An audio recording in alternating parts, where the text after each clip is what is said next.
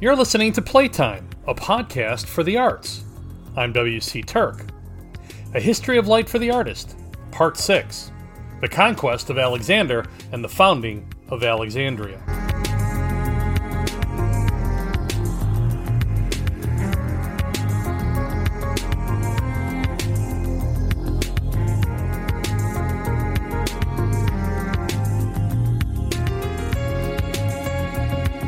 At 16, Alexander's formal education ended as he was called home to govern while his father was away at war, ostensibly to liberate Greeks suffering under Achaemenid or Persian rule. With Philip away, the Macedon's Thracian vassals revolted. Alexander quickly put down the revolt and founded a Greek colony which he named creatively Alexandropolis. Alexandropolis really isn't of any significance here, except that it sort of begins a pattern. The boy seemed to have a penchant for putting his name on things like cities. In 336 BC, Alexander's father was assassinated, beginning a cycle of bloody consolidation of power and warfare. Heir to his father's legacy, Alexander undertook a policy of expansion that would see him across the Middle East and the Indian subcontinent. Alexander's historic defeat of the Persians at Issus on November 5, 333 BC is well documented. It is important to our story that it left Alexander in control of the Levant in Syria. Brutal campaigns against Persian strongholds at Tyre and the hill fort at Gaza left the road to Egypt open to Alexander's army. Arriving at the Nile River, Alexander would immediately recognize the strategic and economic implications of a coastal fort in its deep water harbor. That coastal fort would prove a pivotal place in the course of human knowledge. The Nile River Delta forms the easternmost boundary of a long open bay. A dozen or so miles to the west lay several small islands and the strategic port towns of Canopus and Horalcion, all set along the marshy coast. Just past Canopus and Horalcion lay the harbor town and Egypt garrison at Rhodotis, on a tributary of the Nile and sporting a harbor conducive to large ships. Rhodotis was strategically located to protect approaches to the Egyptian hinterland against Western invaders. Archaeologists have evidence of a thriving port before Alexander arrived. It is no wonder that Alexander immediately seized upon the importance of the town. He renamed it, curiously, Alexandria, and commissioned the great architect Dinocrates of Rhodes to construct his new city. Quickly, the new colony attracted some of the greatest intellects in the Mediterranean. Among them, the so-called founder of geometry, the mathematician Euclid, 323 to 286 BC. Though it should be pointed out that the work of Euclid, like Pythagoras, circa 570 to circa 495 BC before him, might have been derivative of the work of Babylonian mathematicians at least 1,000 years earlier. In 1894, a small circular tablet was excavated from a site near modern-day Baghdad. It would lay all but forgotten for more than a century in the Istanbul Museum until it was rediscovered in 2018 by Dr. Daniel Mansfield from the University of South Wales, Sydney. Known by its archival name, SI 427, the palm-sized tablet dates between 1900 and 1600 BC. It is less a piece describing geometrical theories as one of those accounting tablets from which writing and literature arose. The piece appears to portray property lines and boundaries. That geometric concepts were already established and employed this way is notable. Little is known about Euclid's life directly. What we do know comes from mostly his writings and research. Euclid may have helped organize the museum, the precursor to the Great Library of Alexandria. The Great Library is essential as it represents the first true institution drawing upon and collecting knowledge from the known world. The Great Library at Alexandria stands as a monumental leap forward in the illumination of human intellect. The Byzantine poet Johannes Tzetzes, writing in Constantinople in the 12th century, ascribes Museon during the reign of Ptolemy I Soter, circa 367 BC to circa 283 BC. Works from around the known world were translated and kept at the Museon. As many as 1,000 or more scholars resided and collaborated there. One of them, perhaps independently, or perhaps as part of Alexandria's community of intellectuals, would soon fundamentally upend humanity's exalted place at the center of the universe. His name was Aristarchus. Aristarchus of Samos, circa 310 to circa 230 BC, the mathematician and astronomer, was just 13 years younger than Euclid. Aristarchus is notable as the first astronomer and mathematician to describe the sun, our primary source of illumination and life, as the center of the universe rather than the Earth. Moreover, he correctly described the relative distance of observable planets from the sun and believed, though could not prove, that the stars were very distant suns in their own right. His hypotheses for a helio- or sun-centric universe would be revived almost 2,000 years later by the Polish astronomer Nicholas Copernicus, and by Galileo Galilei a century later with his telescope. Remember that, because Galileo would describe something even more profound in our quest to understand light and the photon. The Greeks were obsessed not only with mathematics and geometry, but also with the processes involved in observation and equations. From the available evidence, it is that attention to meticulous scientific methodology that distinguishes Greek thinkers from their Babylonian forebears. Undoubtedly, Aristarchus and Euclid would have met and likely traded ideas at the Museum at Alexandria.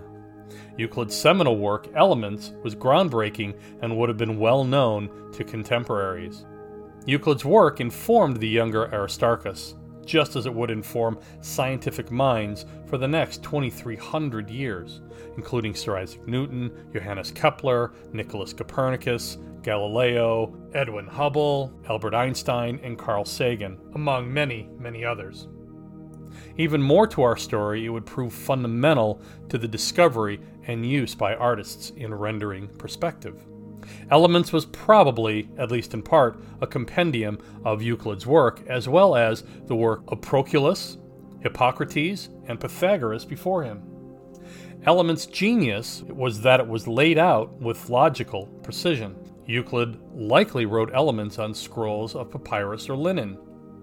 Why this is important is that, as Marshall McLuhan wrote in his 1964 Extensions of Man, that the medium is the message. We might amend that by saying that the message only lasts as long as the medium. What other insights and radiant knowledge existed in the great library of Alexandria were lost to the flames of history and human ignorance. History is not defined by kings or wars, or assumptions of empires, but on the process of competing, diverging, and intersecting lines of innovation, accident, and inspiration. That is the process. Stone tablets are great for writing until one makes a mistake, has to carry it, share it, or hang it on a wall. They are hell to copy, and woe to the careless writer who drops a precious, one-of-a-kind tablet. There are no first drafts with clay tablets. Even more, tablets represent a choke point for information. One must be absolutely certain which information does or does not merit a spot on a stone or clay tablet. That can be cruelly subjective in the pursuit of democracy and proliferation of knowledge. The nascent system of accounting, first seen at Dolny Vestinici, and in full practice by the Sumerians and Babylonians, did offer one interesting development in the evolution of human culture. It established and codified individual ownership that was important to organizing and resolving conflicts in ever-growing communities. It also acknowledged the individual, specifically recognizing ownership begins a socio-economic and socio-political definition of the individual. It is the belief of this author that the awakening acknowledgement of individual sovereignty and ownership coincides with the universal rendering of human faces. For all of humanity's previous artistic history, but for the handprints in cave art, the individual was not present in art. Figures were almost exclusively faceless. Certainly, there were no mirrors for self-portraits, but portraits of others are notably absent. Art, it seems, was a communal expression rather than an individual one. In 2009, Georgian archaeologists searching for ancient pollen grains in the Mammoth Jujuana cave stumbled upon a series of interwoven flax fibers. These fibers were dyed black, gray, turquoise, and pink. Astonishingly, they dated to around 30,000 BC. Reference Science, 11 September 2009, volume 325. It is obvious that humanity already possessed an affinity for color. Those rainbow colors, including red ochre, describe a fundamentally changed vision of monotone cavemen clad in furs and hides. That penchant and ability to produce a wide array of colors and hues underscores the brilliance of line drawings on cave walls. These were not mistakes or experiments in primitive art, but the work of people already pushing the frontiers not only of art, but of technology and, more importantly, culture. But who was responsible for these woven and dyed fibers? We can extrapolate from traditional contemporary cultures or from enslaved peoples that women and children learning skills in a practical education undertake the arduous task of weaving as well as rope and string making. They sing and tell stories to endure arduous and strenuous tasks. These arts maintain community and cultural connections, as well as undermining stress and fatigue on physical and psychological levels. Was it here, gathering for communal tasks, including long hours and days on the hunt, that song and storytelling began? Blues and gospel music has as much to do with the subversive communal language of the oppressed as it does with hard and repetitive labor. They each derived from storytelling traditions. Does that bring us closer to the honeybee dance or other communicative behaviors in the animal world? It adds a tempting assumption of the possibility of an anthropic universe. That is, the universe created conscious life which would evolve to assign purpose and meaning to itself. It is an intriguing, if egotistical, idea. Homo erectus and the Neanderthal overlap in the archaeological record between about 120,000 and 108,000 years ago. Just as the Neanderthals outcompeted and outlasted Homo erectus, Homo sapiens was gradually replacing and interbreeding with a slowly disappearing homogeneous Neanderthal population. Between 35,000 and 30,000 years ago, Neanderthals, as a separate species, became virtually and functionally extinct. Both Neanderthals and Homo erectus showed evidence of artistic inclinations and degrees of abstractions, but not enough apparently to drive their physical evolution, at least not to the extent of their cousins, Homo sapiens. Homo erectus was anatomically incapable of Homo sapiens level speech. Was it akin, however, to chimpanzee speech, but with greater complexity? Or more like a hybrid between human and chimpanzee speech, with nominal but sometimes specific, albeit rudimentary, verbiage, perhaps a mix of simple sounds and words. But they did make tools, used fire, and utilized clothing, ostensibly sewing together skins and furs. They were closer to us than they were to chimpanzees. Much closer. Closer still, the Neanderthal created cave paintings, crafted bone flutes, and ritually prepared their dead. In 2009, Denmark researcher Bent Sorensen, writing in the Journal of Archaeological Science, described how European Neanderthals during the Amian interglacial, between 130,000 and 120,000 years ago, wore fitted clothing made of furs and rawhide. This vision supplanted the myth of the rough-hewn caveman. Neanderthals fashioned hardy footwear, caps, and gloves. They understood rudimentary counting, evidenced by the discovery of notches on a piece of bone. Within a few thousand years, or around 30,000 years ago, Homo sapiens would become the sole hominid heir to the planet. Homo sapiens did more than fashion clothing from furs and hides. It invented cloth, primarily linen. The discovery in the rugged foothills of the Caucasus Mountains reveals the long relationship between mankind and linen.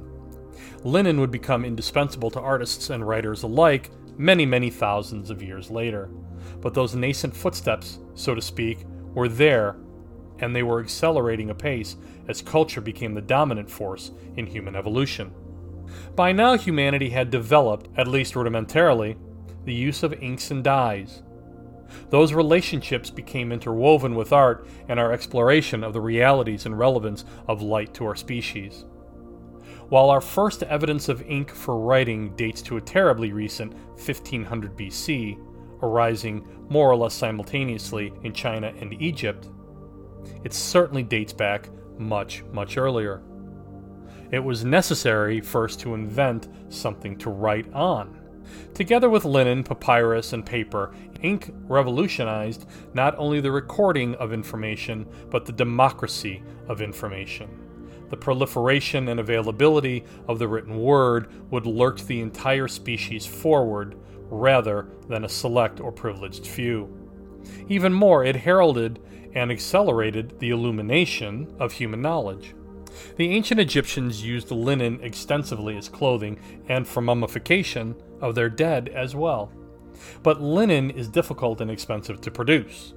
Flax fibers are notorious for their lack of elasticity. The Greeks loved their scrolls, but they were cumbersome. The Romans solved that and revolutionized the written word forever with the invention of the codex, which bound separate pages from a central spine. It was the precursor to what we know today as the book. It was the leap forward from scrolls and light years from clay tablets, though from tablet to codex was perhaps a matter of around 1,000 years. Codex in Latin literally means piece of wood, which may have described pages pressed between a front and back cover of wood attached to a central wooden spire, or simply the appearance of a piece of wood. The Roman Emperor Julius Caesar, July 12, 100 BC to March 15, 44 BC, may have been the first to use the codex. Either way, the Roman codex was a vast improvement over the Greek and Egyptian scrolls in that they could hold far more information, and that information could be retrieved and shared more readily. The first actual reference to the codex is by the 1st century AD Roman poet March, about 41 AD to about 103 AD, describing some form of vellum or animal skin, paper or parchment, which obviously was already known and in use. But these were expensive to produce until a Chinese courtier named Cai Lun innovated the mass production of paper for the very first time. The invention of paper as we know it using plant and hemp fibers is credited to Cai Lun from Lei Yang in China around 105 AD. The date corresponds roughly to the first direct trade contacts between China and Rome, though indirect trade between Rome and India and China were already well established for centuries. By the reign of Augustus, 23 September 63 BC to 19 August AD 14, more than 100 Roman ships were arriving in India each year. Indian intellectuals and scientists were known in Alexandria. The world and the growth of culture, and by extension evolution, from prehistory until modern times has always depended on the global trade in goods and ideas. Cai Lun's innovation allowed for paper's mass production and more, its affordability. That last quality, perhaps more than anything else, would become essential to the arts and sciences, to the proliferation of formal education, and in encouraging a blossoming of literature and visual art across every stratum of society. It would make knowledge and information available to everyone, regardless of class or rank or social position. It would become the ultimate weapon for revolutionaries and the greatest threat to tyrants and oppressors. As a capital investment by publishers and authors such as the church, books and the paper that they were printed on demanded a market, which in turn helped incentivize literacy. It would also make successful revolutions possible and more common. The democratization of information was always a direct threat to the royal order, but it was as unstoppable as a tidal wave. In retrospect, making paper is a simple process. Kits are now sold which allow an individual to make a sheet of paper in a matter of minutes. Like the invention of the wheel and loom, the discovery of rice or beer or bread, these were unprecedented, transformative, and incredible leaps in technological innovation.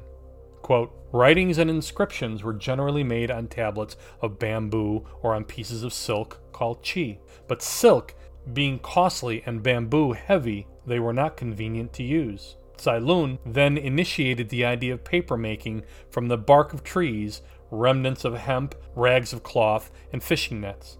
He submitted the process to the emperor in the first year of Yuan Sheng and received praise for his ability. That from the 1985 publication Science and Civilization in China, Volume 5, Chemistry and Chemical Technology, Part 1, Paper and Printing, Cambridge University Press.